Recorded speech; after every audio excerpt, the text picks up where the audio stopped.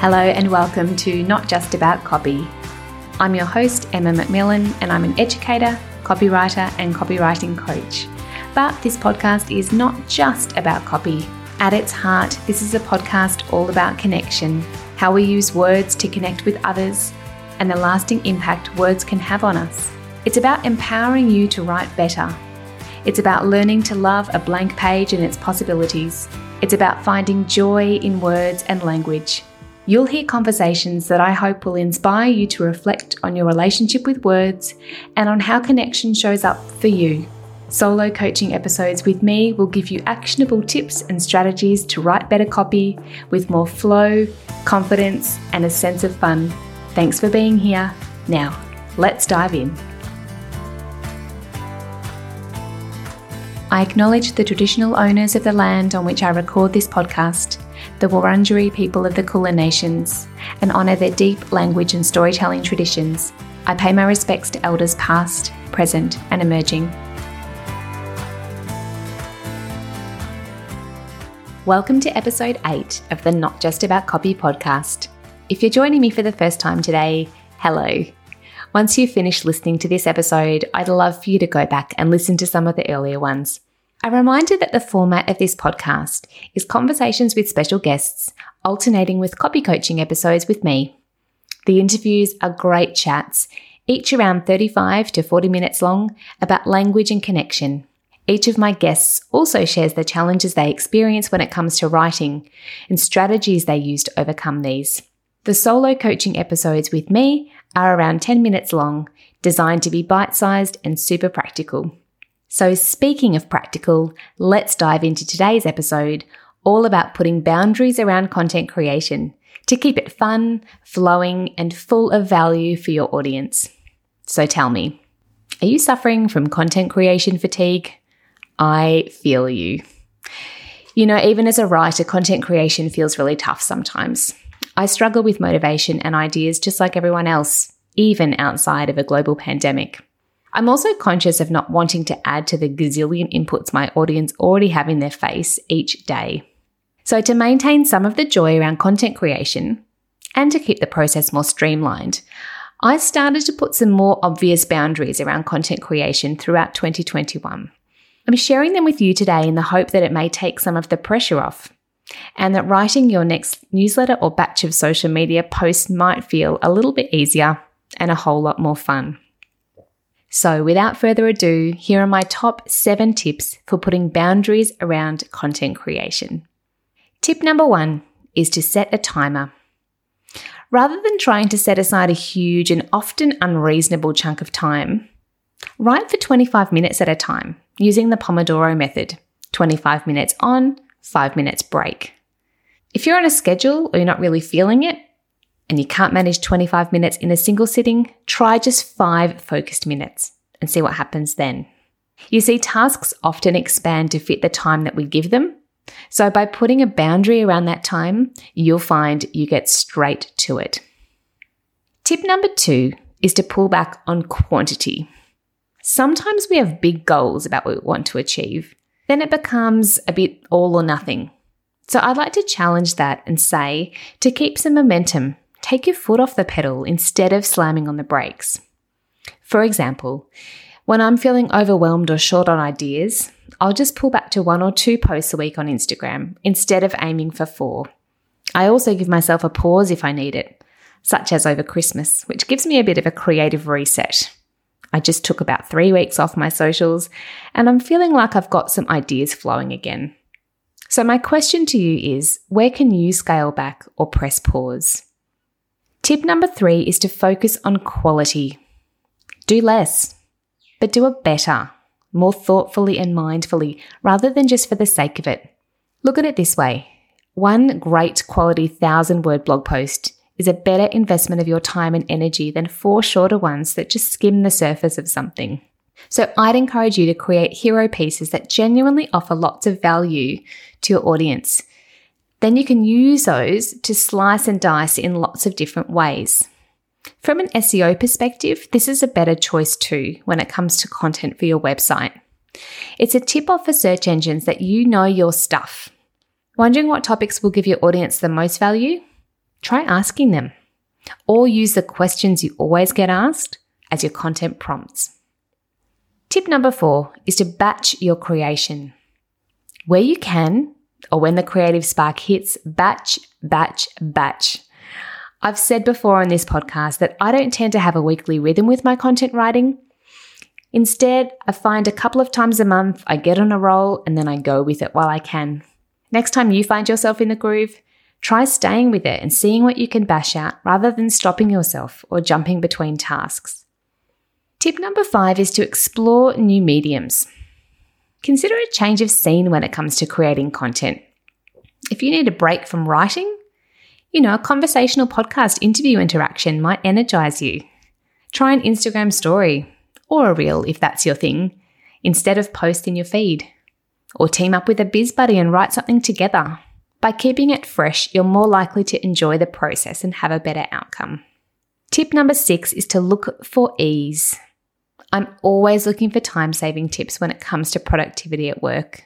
If you're out for a walk, for example, and inspiration strikes, hit record on your voice recording app to capture your thoughts in the moment. If you're recording a podcast episode, like I'm doing right now, you can use a free auto transcription software to save time preparing your transcript. Otter and Descript are a couple I've used. Otter's my favorite so far. And tip number 7 is to repurpose content. So spend some time digging through content you've already created and see what still works or could be tweaked to add extra value or new value for your audience. It's always easier than starting from scratch with a blank page. Here's my tried and tested shortcut. So I have chosen to look at content creation differently, making a conscious effort to create content with a clear purpose. So what does this look like, you might wonder? Well, it might be a hero blog or an article that dives deep into a theme or topic of interest for your audience every 2 to 3 months. Once you've got this resource, this really super high quality resource that you've spent time and energy creating, it's there and ready to be repurposed into a bunch of emails, social media posts, and other types of content, which in the long run saves you valuable time and energy. So now I want to dig a little deeper into tip 7 because I know that it can really move the needle in terms of how you feel about content creation. I know it did for me. So here's why repurposing content is so good. And look out, because this podcast episode is about to get a little meta. Do you want to save some time? I know you do. Content repurposing means no more creating content day in and day out or coming up with new ideas on the fly constantly. So instead, it's about getting your existing content in front of more people.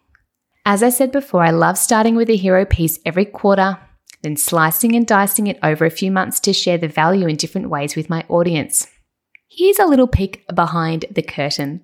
The content for this particular episode is, you guessed it, repurposed content. But it's never looked quite this way before. However, if you look deep enough into my Instagram feed, my blog posts, or emails if you're on my list, the ideas I'm sharing here, many of them I've shared before. But here's the thing. Do you remember? And even if you do, is it valuable to hear the information again in a new format with a fresh take? I really believe that it is. So think of it this way. By not repurposing your thoughtfully created, valuable content, you're doing your audience a disservice. Give them the opportunity to engage with it over a period of time so that it really makes an impact. Would you like to reach a new audience? Your original content may have only reached a particular segment of your possible audience. For instance, you may be listening to this podcast, but not subscribed to my email list, follow my social media, or read my blog. But side note, here's your open invitation to come and do all those things. All the links you need are in the show notes. Back to it. Multi-channel marketing, so showing up in multiple places, actually puts your content where different users are searching for it. Do you want help to build your brand authority? Publishing quality content in a variety of places can help by raising your profile in a particular industry. It can also develop your status as a subject matter expert or a thought leader. So consider, what is it that you want to be known for? What are your favorite topics to talk about? And what do you specialize in? Content repurposing can also give you an SEO boost. I'm going to dive deeper into SEO in a future coaching episode, but for today, I want you to understand this. Multiple pieces of content on the same topic give you bonus opportunities to target particular keywords. And by taking your repurposed content beyond your own site, for instance, as a written guest post, or by appearing as a guest on someone else's podcast, you can also build quality links back to your own website. Take the time to reinforce your message. People need to hear your message many times before they act. While your messaging might sound repetitive to you, it doesn't to others. Just stop and think for a moment about the content you've absorbed today. The posts you've scrolled past in your social feed, podcasts you've listened to, emails you've clicked open. At best, our attention is often scattered, and the content we see is largely algorithm driven. So repurposing your content to get more eyeballs on it is a helpful way to achieve this reinforcement. Before I wrap up for today, here's a quick recap of my 7 top tips for putting boundaries around content creation. Tip number 1 is to set that timer. Tip number 2 is to pull back on the quantity. Tip number 3 is to focus on building quality content. Tip number 4 is to batch your creation. Tip number 5 is to explore new mediums. Tip number 6 is to look for ease. And tip number 7 is to repurpose content. Now, if content repurposing is something you'd like to explore further, I've got some resources that you might find useful. My free mini course, Content Repurposing Made Easy, is a 5-day challenge delivered in little bite-sized lessons to your inbox. I also have an in-depth blog post all about how to create and repurpose content with intention. You'll find the links for both of these in the show notes. For even more support and advice with this, plus a dose of accountability, book in some copy coaching where we can work through this together. February and March spots have just opened up, and I'd love to help you if the timing feels right.